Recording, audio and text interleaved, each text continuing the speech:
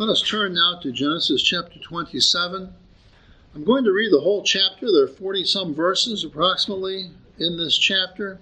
The way the text is written bears a role in the message of the text. And so I'm going to read the whole thing, and I want you to bear with me through all of these details, because the details of this family and what they're going through are that of which we're going to study this morning. So, chapter 27, beginning to read at verse 1. Hear now the word of the Lord. Now it came to pass, when Isaac was old, and his eyes were so dim that he could not see, that he called Esau his oldest son, and said to him, My son. And he answered him, Here I am. Then he said, Behold, now I am old. I do not know the day of my death. Now therefore, please take your weapons, your quiver and your bow, and go out to the field and hunt game for me, and make me savory food, such as I love, and bring it to me that I may eat, that my soul may bless you before I die. Now Rebekah was listening when Isaac spoke to Esau his son, and Esau went to the field to hunt game to bring it. So Rebekah spoke to Jacob her son, saying, Indeed, I heard your father speak to Esau your brother, saying, Bring me game, and make savory food for me, that I may eat it, and bless you in the presence of the Lord before my death. Now therefore, my son, obey my voice according to what I command you. Go now to the flock, and bring me from there 2 choice kids of the goats, and I will make savory food from them for your father, such as he loves. Then you shall take it to your father, that he may eat it, and that he may bless you before his death. And Jacob said to Rebekah his mother, Look, Esau my brother is a hairy man, and I am a smooth-skinned man. Perhaps my father will feel me, and I shall seem to be a deceiver to him, and I shall bring a curse on myself and not a blessing. But his mother said to him, Let your curse be upon me, my son, only obey my voice, and go get them for me. And he went and got them and brought them to his mother, and his mother made savory food such as his father loved. Then Rebekah took the choice clothes of her elder son, put them on Jacob, her younger son, and she put the skins of the kids of the goats on his hands and on the smooth part of his neck. Then she gave the savory food and the bread which she prepared into the hand of her son Jacob. So he went to his father and said, My father. And he said, Here I am. Who are you, my son? Jacob said to his father, I am Esau, your firstborn. I have done just as you told me. Please, arise and eat of my game, that your soul may bless me. But Isaac said to his son, How is it that you have found it so quickly, my son? And he said, Because the Lord your God brought it to me. Isaac said to Jacob, Please come near, that I may feel you, my son, whether you are really my son Esau or not. So Jacob went near to Isaac his father, and he felt him and said, The voice is Jacob's voice, but the hands are the hands of Esau. And he did not recognize him, because his hands were hairy like his brother Esau's hands. So he blessed him. Then he said, Are you really my son Esau? And he said, I am. He said, Bring it near to me, and I will eat of my son's game, so that my soul may bless you. So he brought it near to him, and he ate, and he brought him wine, and he drank. Then his father Isaac said to him, Come near now and kiss me, my son. And he came near and kissed him.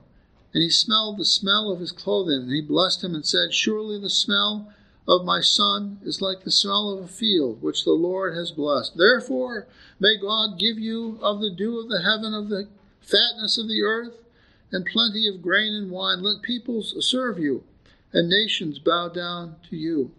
Be master over your brethren, and let your mother's sons bow down to you. Cursed be everyone who curses you, and blessed be those who bless you.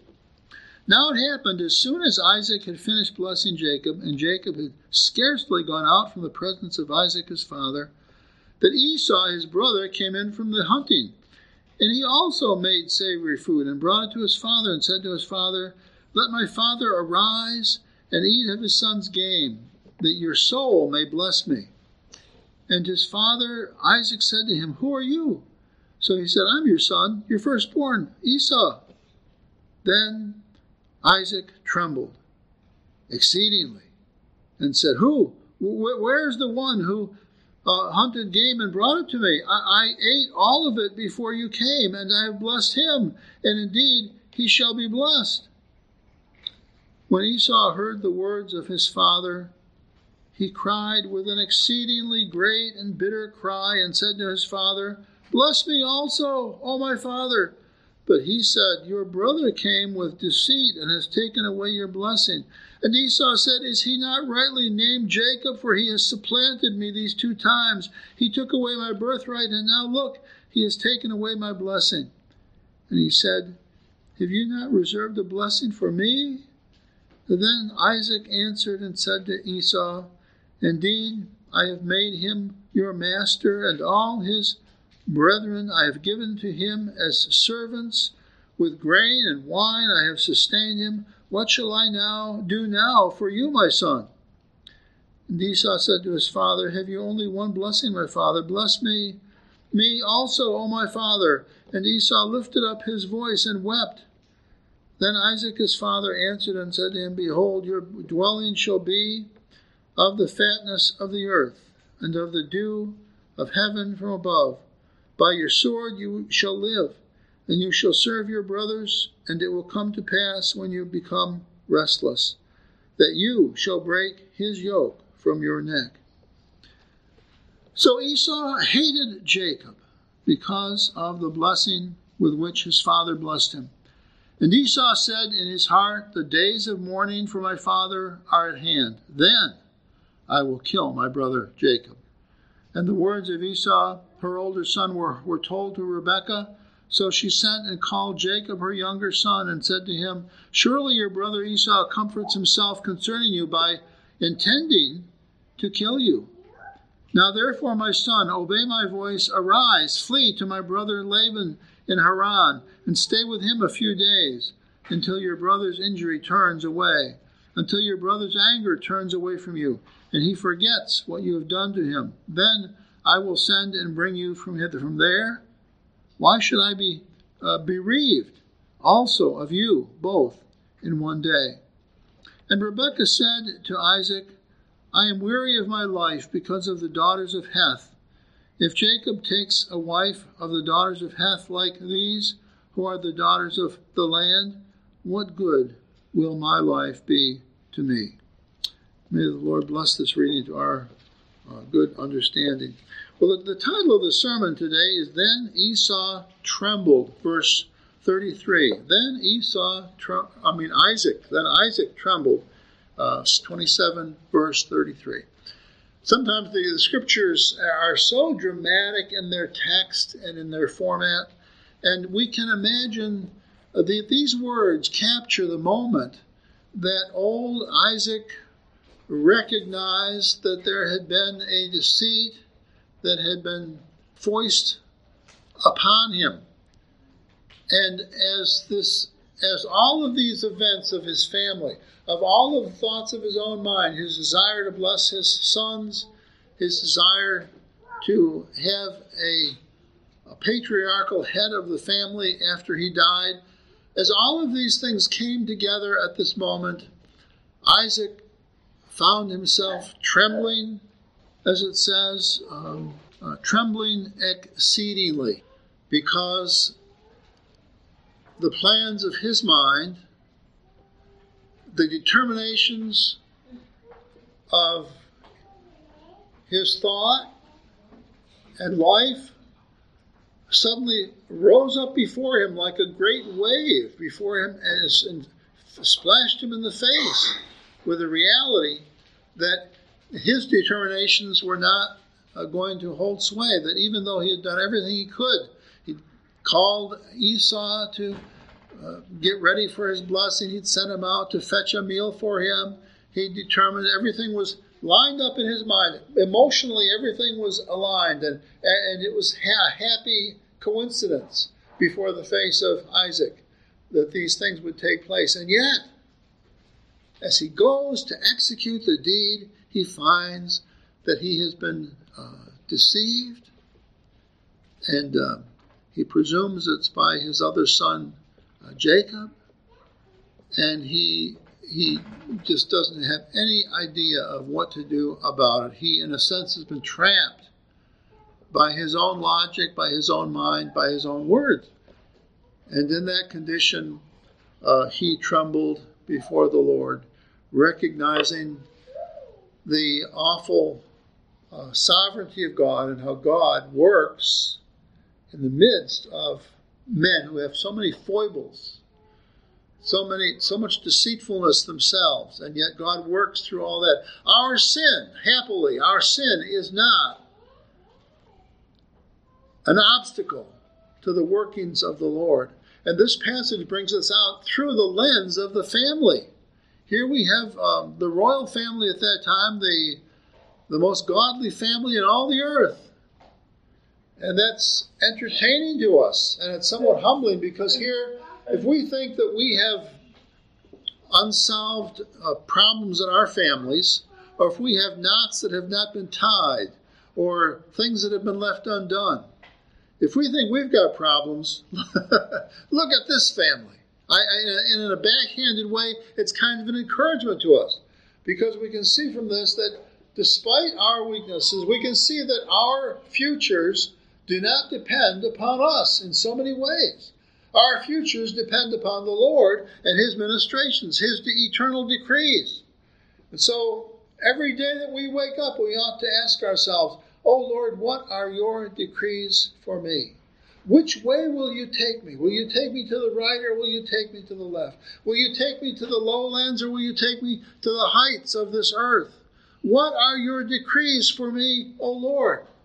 Do we do this in our devotions? Are we humble before the Lord? Are we intrigued with God's plans for us versus our machinations and our plannings for ourselves? That's what this text is about, this chapter is about. And it's very, very challenging to us, because it shows us where we ought to be centered. And it gives us a great deal of confidence that even if we make mistakes, and even if we make outright missteps, we draw false conclusions, we make false plans, we can be encouraged by this chapter that God will still find a way out for us and for his kingdom and for the prospering of his kingdom. And so let us begin to look at this chapter with that in mind. Now, in terms of the family, we see Isaac was the patriarch of the clan at that time. Abraham and Sarah's day had passed. Now, he was the one who was the leader of the tribe of Israel. But we see in this place that Isaac had a problem, and the problem flows out through the text. It flows into this attempted blessing. It flows in the thinking that led to that. Old Isaac had a problem. He had a greater respect for the protocols of man, the protocols of men, even the protocols of men as he respected them and as he followed them, than he should have. He should have respected the protocols of the Lord. Now, you see the point that we are at here. It's the passing of the leadership of the clan of Israel, to the next generation. It's a critical tipping point. Which way, to the right or the left, will Israel go? It's not as if there were 1,000 churches in this day, so that if one of them fell by the wayside, there would be 999 that could take up the mantle of the cause of Christ. In this day, there was only one church that was operational. The church of the patriarchs of Abraham, Isaac, and Jacob. And it's this church at this day, at this moment when the thinking of the leadership of the clan, namely Isaac's thinking, when that got tangled up with Isaac's affections for his oldest son, Esau. Esau was a ruddy lad. He was a strong lad. He liked to go out and hunt. He exhibited the kind of manly distinctives that are very esteemed in this world. And Isaac, his father, esteemed them. Jacob was more of a domestic son. He was more of a thinking son. There were many virtues in Jacob's life that would propel him forward to be a great patriarch in his own time. But in terms of the flesh and in terms of the things of the world, are our eyes not attracted to the greatest looking leader, the strongest man, the deepest voice, the most imposing will, as we see it exhibited in the society of mankind? Is that not how we pick our politicians, our erstwhile political leaders of our day? Of course it is. People are inclined to think this way. And so that was Isaac's problem. We see in the last verse of chapter 26 that when Esau was 40 years old and he was making the critical decisions in terms of having a family himself, that he took his wives, Judith, the daughter of Beeri, the Hittite, and Basemath, the daughter of Elon, the Hittite. And they were a grief of mind to Isaac and Rebekah. Why were they a grief of mind? Because they were pagans. They did not come from the flocks of the believers. They did not come from the Jehovah worshipers. Esau was saying in his mind, the faith or the things of faith are not preeminent in my mind. I can have just as potent, just as successful a family by turning my back on the Lord, by choosing women of paganism, as I can from choosing the women of Israel. Now, is that a sound thought or is that a deadly thought? What would happen with the fleshly appetites of Esau if this man became the patriarch of Israel? If he became Israel's seer, his prophet? The Bible says, the Proverbs say, where there is no vision, the people perish.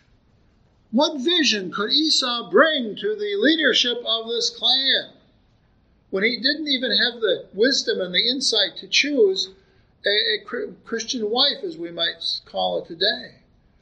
What hope was there for Israel if this man became the leader of Israel? What would his mind, where would his decisions lead them? The people would perish indeed. And yet, unbelievably, this is Isaac's plan as he details it before his son Esau. Everything will be okay. I'll put my blessing on Esau, and Esau will take his natural gifts and he will use it, and Israel will prosper, despite the fact that faith would not be at the center and the core of the family's life. How could this be? How could they expect good to come from darkness like Esau's mind? We know that Esau eventually created a family and a people called the Edomites. And the Edomites were great in a worldly sense. They were a significant people in that day. Jacob's prophecy, or Isaac's prophecy here comes to pass. Esau was a strong soldier. He was aggressive. He was wise on the things of the ways of the world. And so the Edomites prospered. But the Edomites did not follow the Lord at all. And in fact, they came to persecute God's people. So that those people whom God had said, I will bless these people, Esau came to hate those people, just as he came to hate his brother here, as he found that he had been tricked. And so the first thing that you ought to see is the craziness of Isaac's choices here. The craziness of his wisdom. Did he not know how to do things in a better way than that? Of course he did. That's why in verse 34 of the previous chapter, his mother and father were brought to a grief of mind because of these decisions that he was making. They understood that these decisions were not spiritual. They understood how errant and confused they were, and yet they, in terms of his father, they went along with it. Now, Rebekah had a different idea. We can be assured that her thoughts were not totally spiritual either, especially as we see the way that she pulls this off. But the question is, what will God do with us when we reach the kind of point that Isaac had reached here, with his determination to bless the pagan son to the abuse of the son that had prophecies given about him and seemed to hold more spiritual promise in his life. What would be the outcome of that? Well, we see in our outline that God has certain ordinations. We may have ordinations as men, but God has certain ordinations too. And so as we look from on high, as we try to gain God's perspective on this family and their problems, their issues, it's so intriguing to see that these things did not throw the Lord. These things did not confuse the Lord.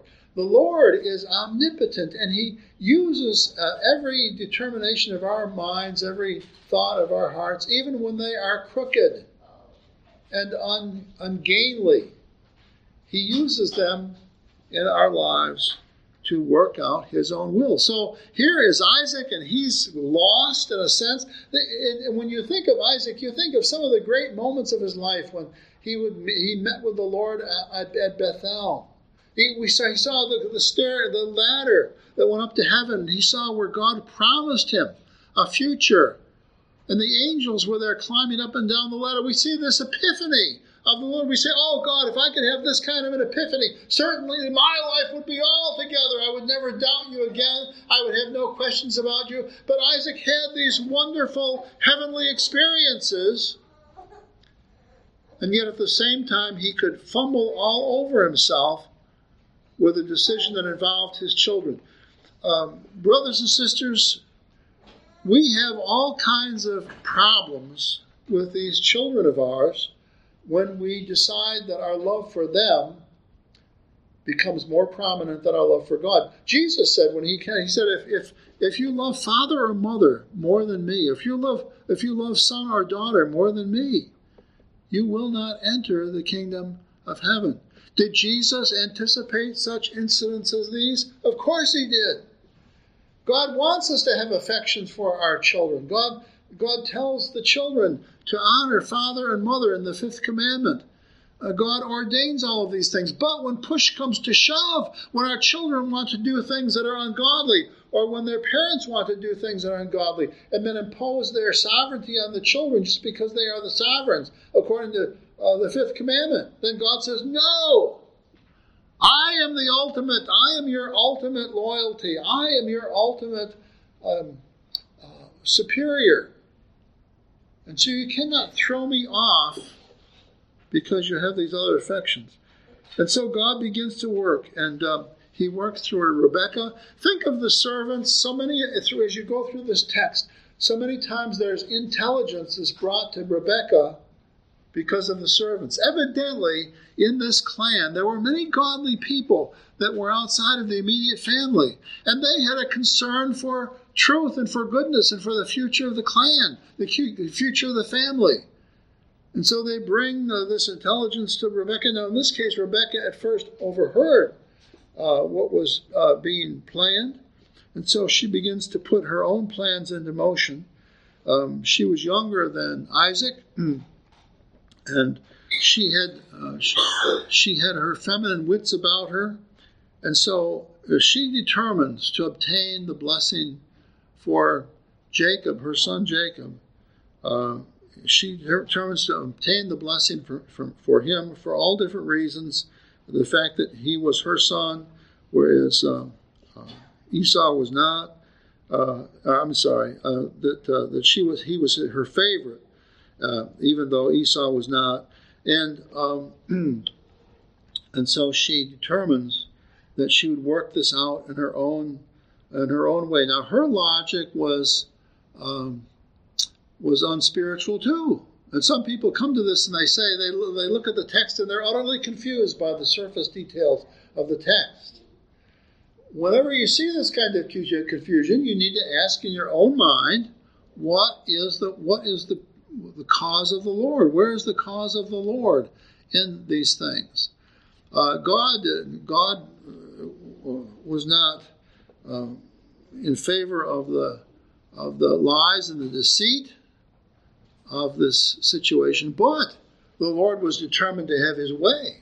And the Lord would use their frailties, their weaknesses, and their free will, their choices, if you will. These are the things that Arminianism just can't understand. They can't discern. They can't penetrate the superior mental activity of the divine mind.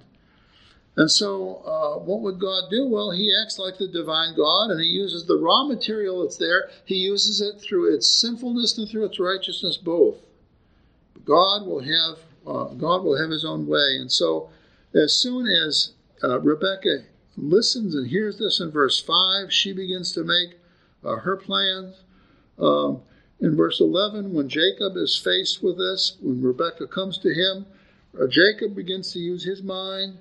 We know that from the very beginning, when Jacob obtained the birthright of Esau, we know that he esteemed it in a way superior way to Esau. And yet, and so through that, he begins to make his plans, and God works through these things. Now, the third point here is that the patriarchal family made a fundamental mistake. They failed to esteem God as God and value God's word rightly. And it asks us the question, where are we in this as people who are living today? And we're trying to plot our futures. This should teach us that we cannot plot our futures. We cannot work these things out without giving God his own glory, his own superiority, and realizing the power of the Lord in all of these things.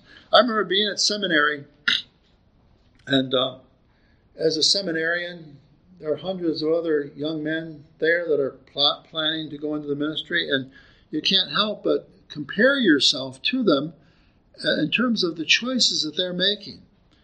And I remember being there and looking at the other students, and very often we'd be asked, well, what do you want to do?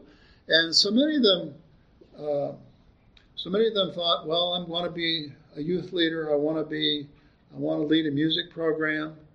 And oftentimes it was Gordon Conwell. Oftentimes it was for these para-church ministries.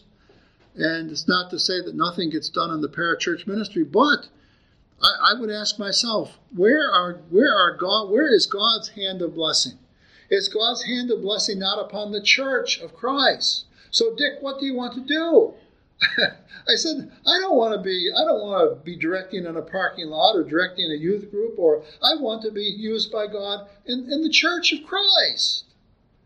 And so, despite the fact that probably the majority of the other students were going in other directions, I focused upon God's ways. What had God determined to be most important? And amongst the things that were most important, I thought to myself, is preaching not the most important dimension of the future of the church? That I'd better learn how to preach. I'd better do my best. I might not be the greatest preacher, but I should put my efforts there. I should tire myself out working at that. And I remember thinking to myself, how can my friends, how can the other students, how can they be making these other choices? And I saw that there was some good in the choices they were making. It wasn't that they were choosing to serve Satan, but it was just differences between choices, better choices and worse choices. Choices that were more central to what God had revealed in his word. And so Isaac's family at this point You can look at Esau. You can look at Isaac. You can look at the things that they chose, that they favored. Isaac loved wild game. He loved the food that his son would bring him. It's a great thing to enjoy food. It's the bounty of the Lord. It's a great thing to enjoy good recipes. It's a great thing to enjoy good cooks. But if these things are in the balance between the great things of God and the entertainments of this world, how can we begin to compare them? The worship of the Lord's Day is the greatest experience that we can have. My heart delights when I get to Saturday.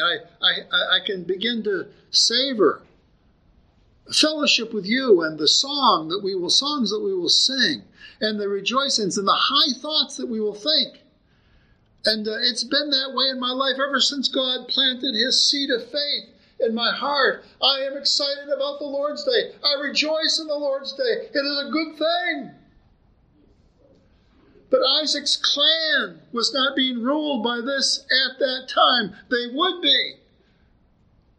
As Jacob, by hook or by crook, became the clan leader, became the new patriarch, they would be. For God then took him through all kinds of consternation and struggle. His years of service to Laban, his being cheated, the threats of death that hung over his head by his brother Esau here when they eventually came back to the land. All of these things, God would use these torturous circumstances to, like a smithy would use hot iron with a hammer, and he would pound out this son of his until he became the third great patriarchal leader of Israel, the father of these 12 sons who became the heads of the 12 states of Israel, and were able to begin to form the nation of Israel as a national entity. I think it's kind of funny in the fourth point that Esau, as he gets cheated here, he conveniently forgets all of his crazy choices. He says Jacob has cheated him out of all of these things. He forgets how he so easily gave up his birthright for a mess of pottage, as the Bible says. Esau had a sorry self, but he was willing to forget that even as he focused on the sins of his brother. We see, by way of closing, we see that there are many deceits that men have caused or known that were discovered by the Lord, where the sovereignty of the Lord and his knowledge discovers these things. We think of Judas Iscariot and his deceit of even the Son of God, thinking that he could waylay God's only begotten Son by the machinations of his feeble mind. And he was discovered, and he went out ultimately and hung himself from a tree when he discovered these things about himself. Jezebel, the queen to Ahab, was discovered. She had her way. She was always able to outthink and outscheme and outplan. Like many of the people of this world, they think as long as they can manipulate the people around them, that they can manipulate the determinations of the living God. And so Jezebel schemed and schemed and schemed and schemed and lied and lied and lied and lied until that day when she was cast off the parapets of the wall and died on the stone road below. We think of Saul, King Saul, who schemed and plotted against God's anointed David until he was brought low. And the king of Israel was allowed to be killed by a pagan who was chasing him. And he fell beneath that pagan's blade and spear and died. We need to see our whole life. We need to see the big picture when we try to plot out our family's futures. And we need to heed God's holy pyramid of values. We need to cultivate the affections that we have for the Lord and not allow them to be sidetracked by the things that we think are important. I think of our country today, how we struggle today. We struggle with the Chinese temptation. And if we analyze what that is that really anything other than the offer of money to people? Not really. But America today can be bought most easily by simply offering people money. No matter how high our office, no matter how many credentials we have or ribbons we wear around our neck or on our chest, we're nothing more in so many ways than mercenaries that are willing to do anything for money. I remember 30, 40 years ago, 50 years ago probably, reading articles about how the Chinese were trying to win favor in our university system by buying chairs for Chinese culture and that sort of thing. And I remember reading these things in some of the magazines and thinking to myself, will this really work? Will we be so dumb as to do these things? Here we are today. There's hardly a university in the land that refuses these monies. We are totally bought and sold in so many ways. We don't even have our own futures. We don't even hold them dearly to ourselves. We're like crazed people that are just reaching out for the nearest appropriate thing that will make us feel good. The money here, this money there. We're willing to sell our children's birthrights for pottage, as we see with Esau's life. There was only one who flies through all of these kinds of temptations with impunity, and that's our Lord Jesus Christ. The pure of heart, our only begotten Lord, the Son of God who appears to us as our Savior and our Lord. He alone is able to do these things because the only trusting and the only really strong, fruitful relationship in this whole cosmos is that secret relationship between the Father and the Son. The true patriarch of the universe, even Jehovah God, and the ministrations that he has worked out between himself and his Son, as we sang about in Psalm 2. Let this be our hope. Let his Son be our trust. Let the brilliance of the shining of the face of the sun be our hope. Let us put our faith in him. Let's close in prayer. Our Father and our God, we pray for our families today, our leadership as husbands and wives and fathers and mothers, brothers and sisters. We pray, O Lord, that thou wouldst be with us. Help us. Help us to think these things through clearly.